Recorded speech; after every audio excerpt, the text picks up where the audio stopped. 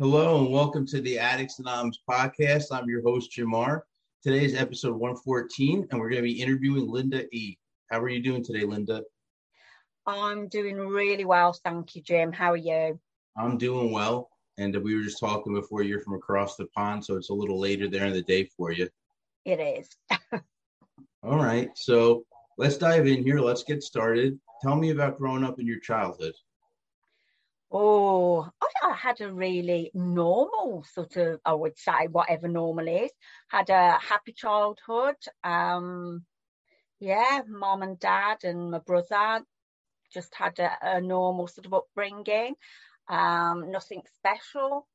Lots of nice family holidays, and went to the local school. Sort of got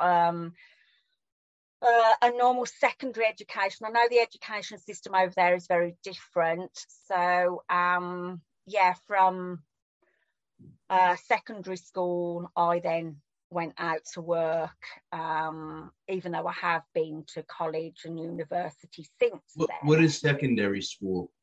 Okay, so we have primary school, which is for the sort of 0 to 10, 11 years. So that's primary, and you'll have infants primary. And then from primary school, you have secondary school, which is from 11 years to 16 years. Okay. And then after 16 years, you can go on to college or university. So it's usually college for 2 years and then university from 18 onwards. So where I left school at the age of 16 and I went to work in a bank. I was going to say just a basic, a good education. Went into working into a bank, and then had sort of a corporate life, if you like, working for some big companies. And then we had a recession hit over here in 2009. Yep. And it was at that point I was writing software programs and training building site managers on how to use handheld terminals. And when the recession hit, it hit the construction industry really hard. So I was made redundant. Then I got myself another job again in the construction industry and was made redundant again in 3 months.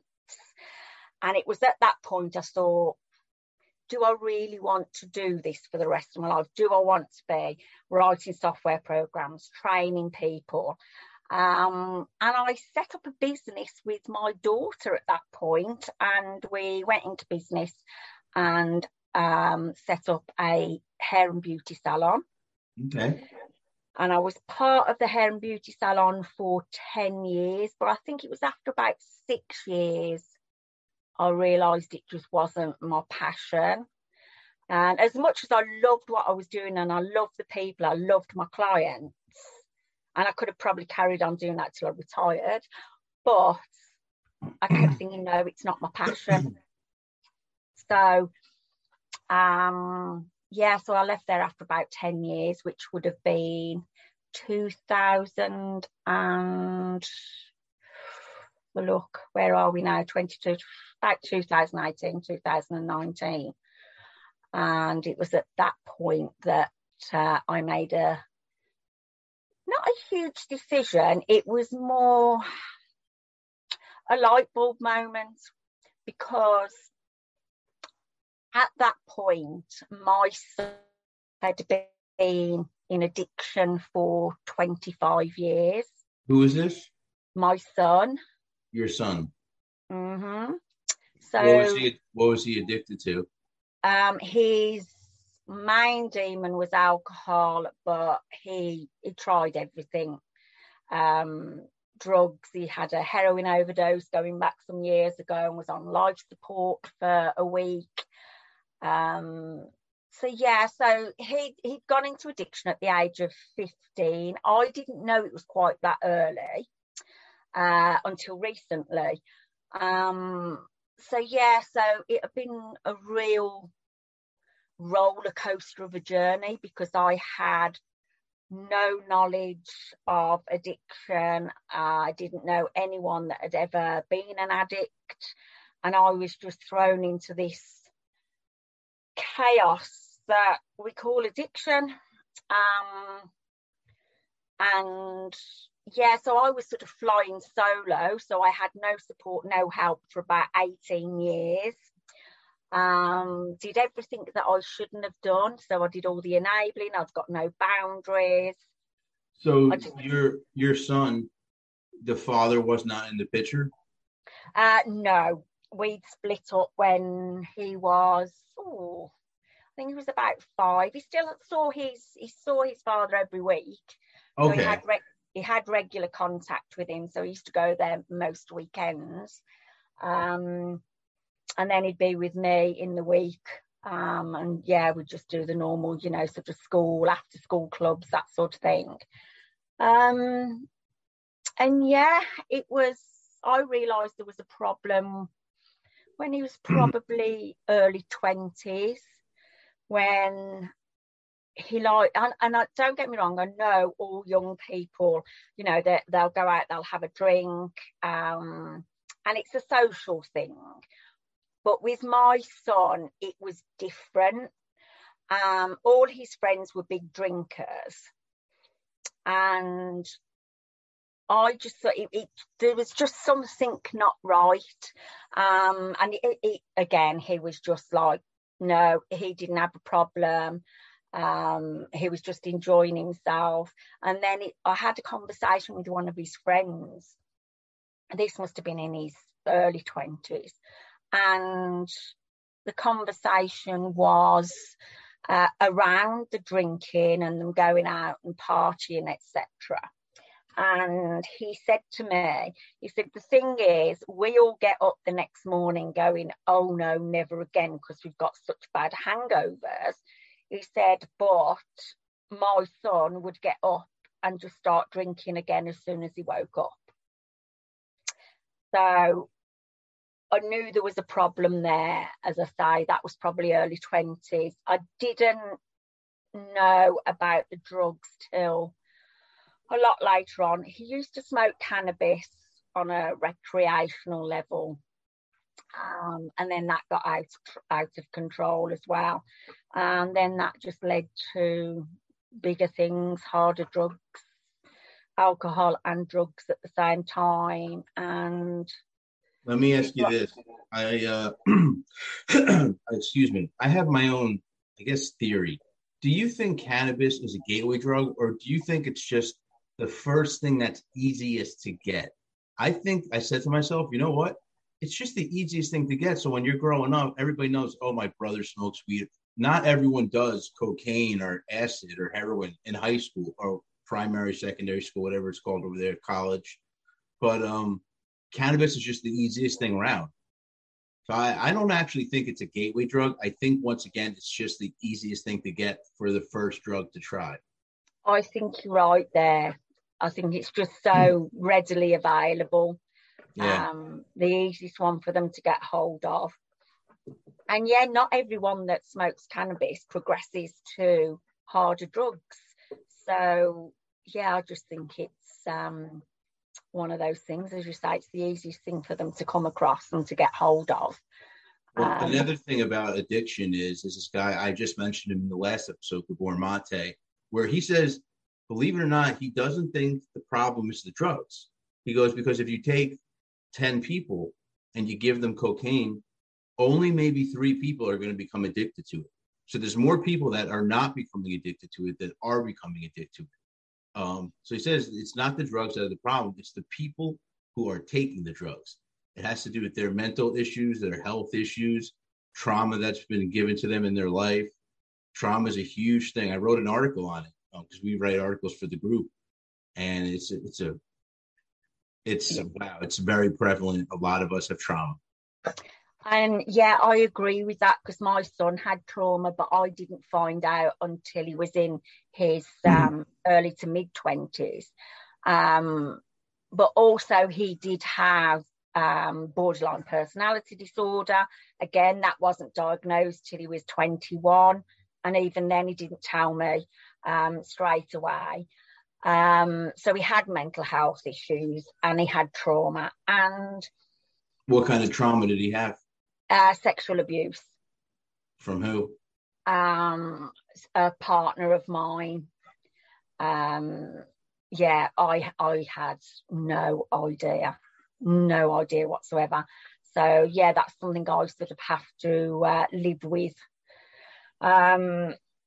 every day. But he's worked through that now. I have spoken to him about it, and he's put all that behind him now. He did suggest that maybe I needed therapy to sort of, for me to get over it, because he says it's the past, can't do anything about it now. No. But yeah, so as a child, he had a very obsessive personality, shall we say. And it was always all or nothing. So if he did something, he would do it to absolute excess until he'd had enough. And then it'd be like, no, not interested, don't want to know anymore. So it was very, I look back now and I recognise it. At the time, I didn't. I just thought it was a child having fads of doing, like, you know, different, like, karate or whatever, football. So yeah, I didn't sort of pinpoint that he had quite an obsessive personality up until much later. And yeah, I find a lot of Gabor Mate stuff absolutely fascinating. Yeah, absolutely amazing, because yeah, I think it's not until you start reading about things and researching that you realise more about trauma. Because I was asking someone over here whether our doctors in the UK get trained on trauma, because it's more and more and more people are really suffering from traumas. Or perhaps it's just we talk about it more openly now. All sorts of different traumas. And the answer was, no, they don't get any training on trauma. And to me, it's the same as they only get, out of all their years of studying to become a doctor, they only get 1 month on addiction. So that's the only training they get. And I just think in the world that we're living in now, that their curriculum really needs to be updated. I'm sure I'm not the only one that thinks that, but I was really surprised. I was shocked. And I mean, my experiences with doctors when my son was in addiction or when I needed help, the response was very poor. More like, oh, pull yourself together. Nothing wrong with you. Just go back to work. You'll be fine. Was it his primary doctor, or was that like a therapist saying that, or a psychiatrist, or psychologist? That was his primary doctor. Okay. He did have a number of therapists. Unfortunately, over here, and I don't know what it's like over there actually, but over here, it's pot luck what therapist you get, because we've got the National Health Service over here, so we don't have private medical care or anything like. Well, we do have that, but I didn't have it, and it was very pot luck what therapist you get if you're going through the NHS. So he went through an awful lot of therapists, as in some he just did not get on with, and he used to say to me, they haven't got a clue, they're talking out of a textbook. They've never been through what I've been through. And then the ones that he did sort of gel with, they tended to get burnt out quite quickly and they would move on. So then he'd end up with another therapist. So that went on for years and years. And I would say the latter part of his addiction, he came across a really, really good therapist who understood, and he'd never experienced addiction or anything, but What age is... Oh, I'm sorry, you keep going. No, this therapist had educated himself about addiction, so okay. More aware of what my son was going through. Gotcha. And they got on really well, and he was probably one of the best people. My son thought an awful lot of him and looked up to him, which is what I think he needed at the time. But again, that person got burnt out and moved on. And he rang me to say, I'm moving on and I don't know how to tell your son. And I don't get why they would move on. That sucks. He moved on to a different department completely. Okay. And I think, again, he'd been doing that particular area of, it was like a community psychiatric nurse, specialising in drugs and alcohol addiction. And he'd been doing it about 18 months. And I think the caseloads that they have are huge because there aren't enough therapists. And I think they get burnt out very quickly. So he moved on to a completely different area, which left my son again with no one, basically. But yeah, I mean, to get back to my journey, I knew that I wanted to be a speaker. I didn't know what I wanted to speak about at the time. And I went to this seminar, and I was a health and wellness coach. That's what my training was, which I'd done while I was at the salon. And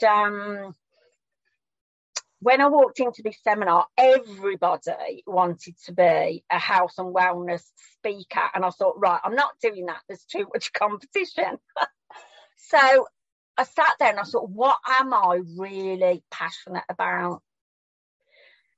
And it just came to me, I wanted to help other people that were going through what I'd been through or what I was going through at the time.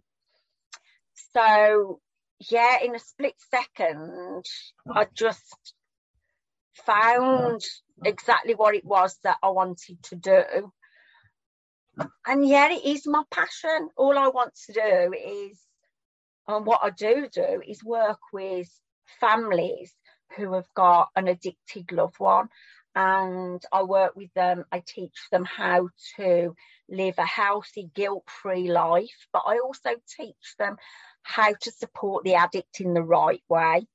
Because I think over here, and again, I don't know what it's like over there, I have spoken to a few people in America who have got addicted loved ones. So I think it is very similar over there to over here. There's no help for families. And the health service over there, I get the impression from a few people I've spoken to that they would only entertain therapy if the addict was actually there as well. And the couple of people that I spoke to that were going through that, they were like, there wasn't a hope in hell that their addict was going to go to therapy because they obviously weren't ready. So over here, you know, there's just nothing for families. I was really, really lucky. I found help for me. I did try Al-Anon years ago, but that didn't work for me. And then I found... Let me ask you, what didn't work about Al-Anon? I don't know. It just didn't resonate with me. I wasn't getting anything from it. All it seemed to be was, and this is just my personal experience, a group of people in a room just complaining about their addict. There was no educational side of what addiction is. There was no support, as in helping me or suggesting ways that I could help my addict in a positive way. So I went there probably for about 6 months maximum, and then I left and then didn't find this other group until 2013. And it's a family group that was run by a local addiction centre. So they've got like a rehab that my son went through a few times, and then they do the family support group. And the guy that runs it, he wrote the programme for the addicts. Now, he's been in recovery for 27 years now, and he still runs the family groups once a week. And this man is absolutely amazing, because I have learned so much about addiction.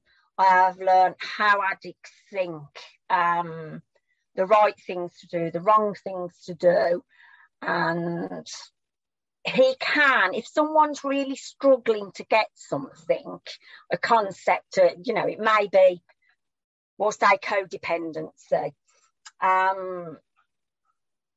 He can just, I don't know, he can flip into addict mode, because that's what he was for many, many years. He was an addict, he was homeless, on the streets for a long time. And there wasn't any rehabs about when he was in addiction. He had to do it all himself. But he can flip into addict mode and tell you exactly what the addict is thinking in a particular situation.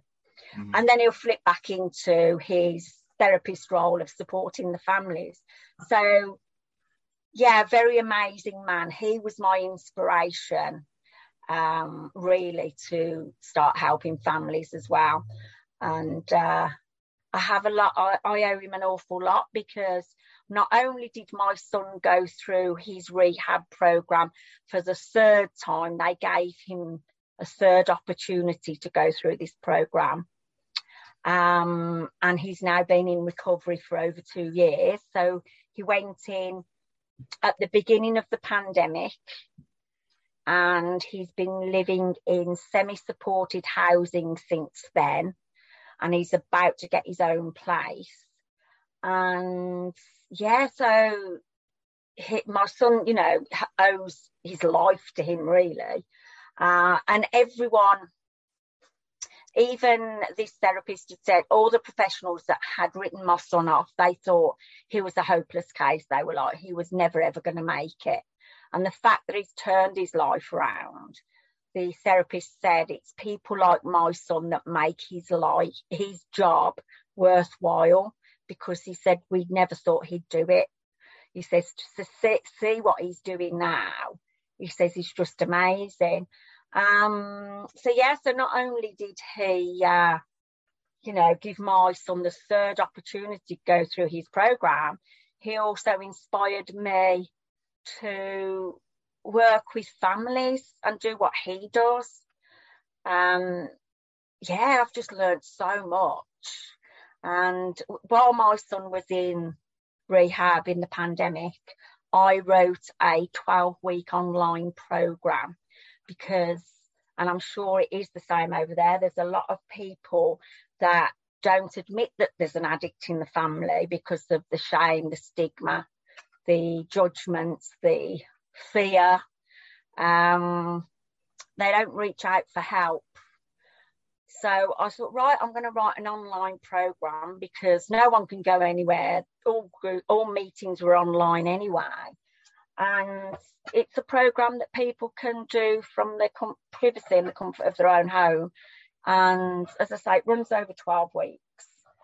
And it starts off with educating them about addiction, and then looking at why addiction is a family disease and the parts that families play in addiction. But it also goes through, how to put boundaries in place, how to stop enabling. So you said how you took part in the addiction. How do you think you influenced your son's addiction, whether it be good or bad? Okay, so in the early days, I was doing all things like giving him money.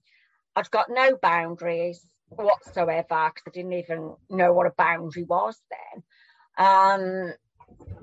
And then when I started to go to this family group, I started to learn all about, well, everything to do with addiction. So how addicts think, how addiction affects people. Then I was learning about boundaries. So it's been a really slow process. But I think the one thing that really stood out for me was, now everybody takes on board things at different times. We all learn at different paces, etc. And I've been going to this group for about 3 years when one evening he was talking about codependency. And I suddenly looked and I thought, he's talking about me. And I know he'd mentioned codependency before, but I don't think it had ever really gone in. And I was like, oh my goodness, that is me.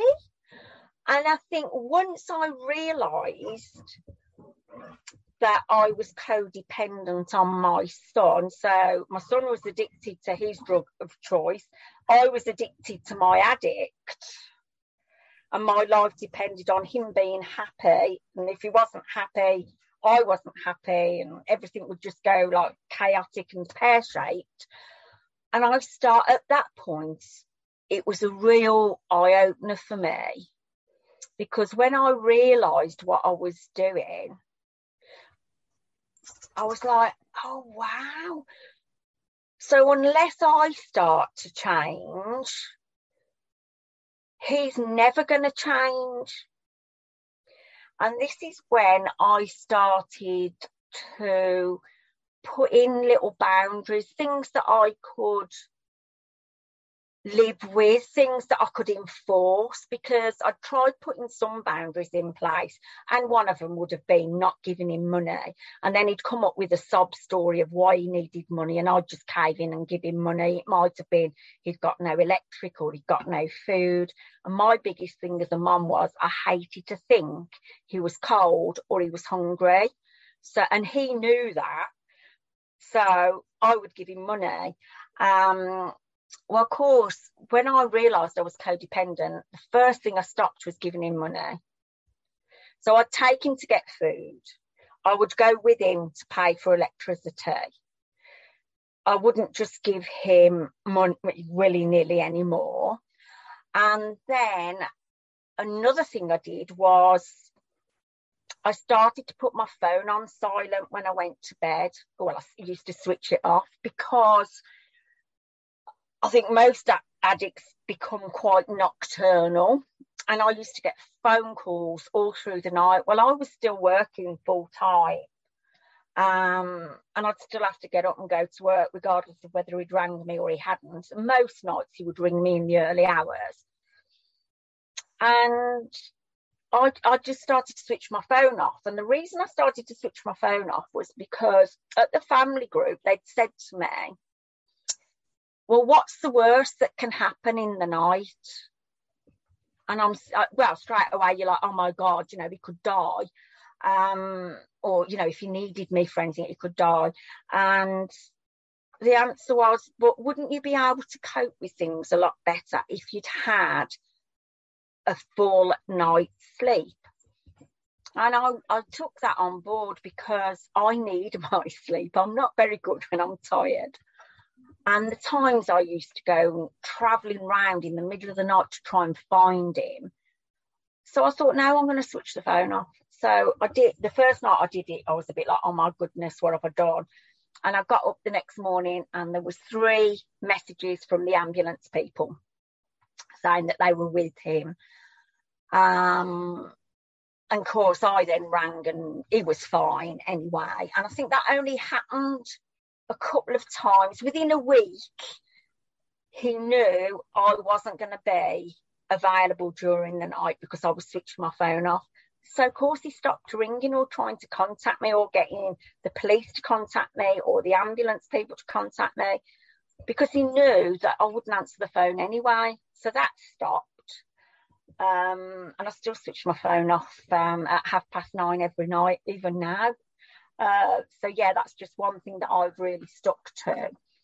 And I'm trying to think what else. I think eventually, and the hardest thing, and it goes back to the 3 C's, which is obviously from Al-Anon, which is you didn't cause it, you can't control it, you can't cure it. And I've added my own on now, which is you do have choices. And I think as a family member, you forget that you have choices.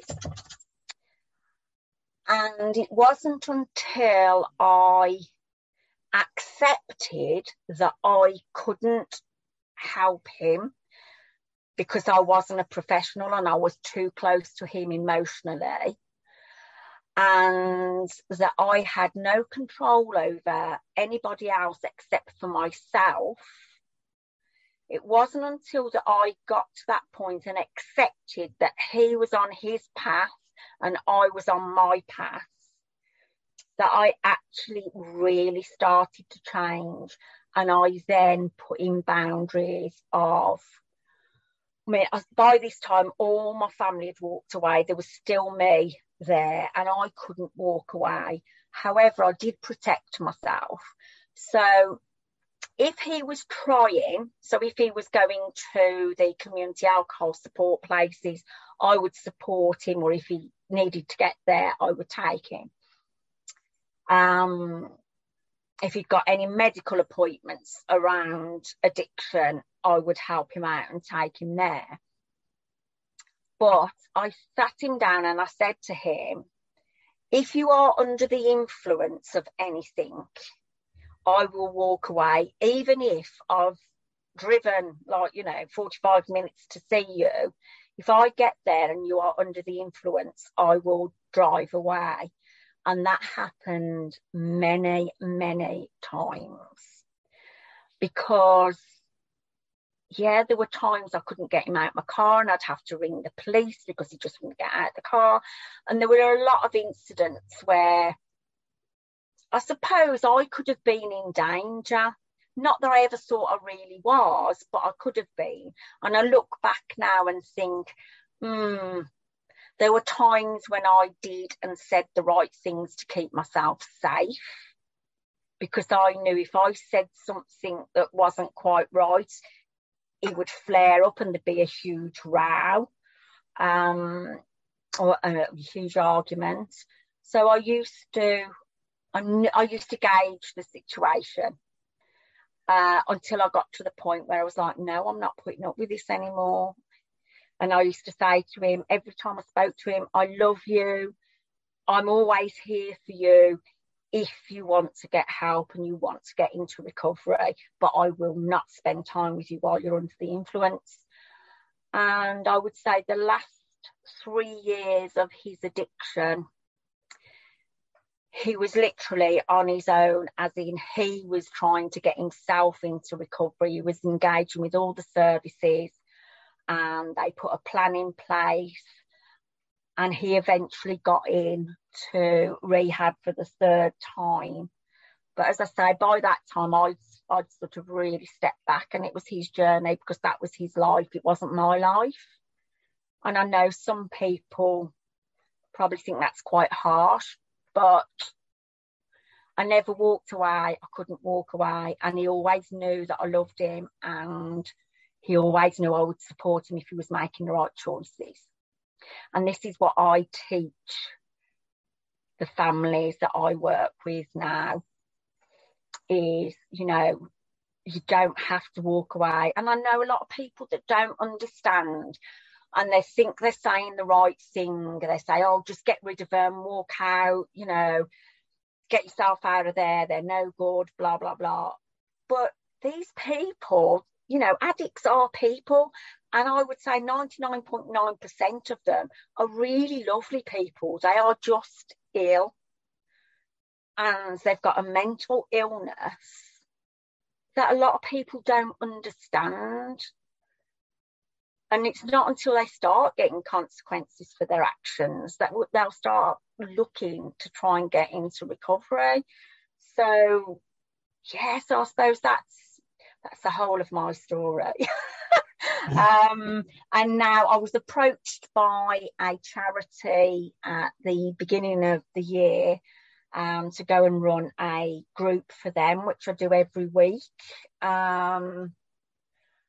And yeah, it's just amazing to see people change. Every week I'll cover something different, and they have exercises to do. Some weeks it's just sharing and offering support and trying to point them in the right direction. But yeah, just watching people start to get it, knowing that they haven't got to walk away, that they can support the addict in the right way, but they've got to put their own self-care first before, it's like you can't serve from an empty cup. So if you're not looking after yourself, how can you help and support someone else? And yeah, I just like to watch people flourish as they start to get it and they start to change, and they are supporting their addict in the right way, but also protecting themselves and making sure that they've got a life as well, because they deserve to have a life too. So yeah, that's about it, really. So the last question I always ask everybody is, do you have any advice for people watching and listening? I certainly do. Do not suffer in silence. I know that over here in the UK, and it'll be a lot more in over there, in the UK, there are between 3 and 5 million family members or friends suffering in silence and not reaching out for help. I would just reach out for help, talk to somebody. Don't suffer in silence, because for every one addict, they affect between 4 and 12 people. So you've got between 4 and 12 people who are innocent bystanders thrown into a world of chaos that they know nothing about most of the time. So yeah, reach out and definitely make contact with somebody that can support and help you. So that's what I would say. Don't suffer in silence. I like that saying, don't suffer in silence. It's absolutely true. Yeah. There are people that are absolutely in the same boat as you. And it's good. It's good to talk to someone that knows what you're talking about. That feeling of they just get it. They're going through the same stuff. It's the same. Alcoholism and drug addicts, alcoholics and drug addicts, I should say, they share all the same symptoms. Yeah. So a lot of people go to, like you said, they go to Al-Anon, and you can share and realize that you're not alone. That's right. Yeah, and there is another thing I always say is the power is in the group, and I think, or the power is in the community, and I think that goes for addicts as well as for families. I think to be able to have a community where you're not judged is so important, whether you're an addict or whether you're a family member. So yeah, the power is definitely in the community or the group. I love that you say that. So in Addicts Anonymous, we have 4 pillars. First one is self-love. Second one is discipline. Third one is hard work. And the fourth one is community. Yeah, I think that is so important. Yeah, because it's a pillar. We have a 10-step program, and that's like the foundation. We call it the 4 pillars of Addicts Anonymous. For community, like you said, having the right people there is invaluable. It's an amazing resource and tool to have. Yeah, definitely. I know my son works 12-step program now. And yeah, he's very, he surrounds himself by so many other people in the same position as him. He goes to AA meetings, not so much. He likes the NA meetings and emotional well-being meetings. And he also works at the rehab unit now that he went through. Cool. So did you have anything else you want to add? No, other than if anybody wants to reach out to me, please feel free. Am I able to give my number or my website? Yeah, of course, absolutely.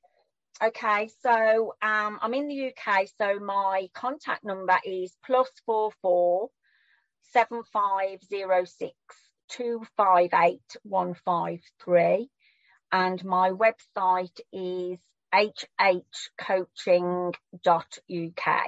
So that's Harry hhcoaching.uk, and you can find out all about me on there. Awesome. That's great. It's absolutely great. So yeah, thank you for coming on today. And thanks so much. No, it was a pleasure having you. It really was. It's good to get a different perspective from a parent's point of view. Yeah. Because you see it different. You know what I mean? It's just, you see it different than, the addict themselves. Well, yeah, I think from a parent's point of view, all you want to do is help and protect. But when addiction comes along, the helping and protection that we think of is not what is needed. It's the opposite sort of thing. Yeah. So, and it's hard to get your head around. Yeah. All right. So let's wrap this up. I want to say to everybody listening and watching, if you like what you saw and heard, go below and give us a like. Also subscribe, and you'll see when we upload new videos. You can also check out our website. It has a ton of resources, a bunch of literature, which is www.addicts-anonymous.com. And also check us out. We're on Reddit, Twitter, Instagram, TikTok, Facebook. We have a group as well. So check us out. I hope you like what you heard and saw this week. And until next time.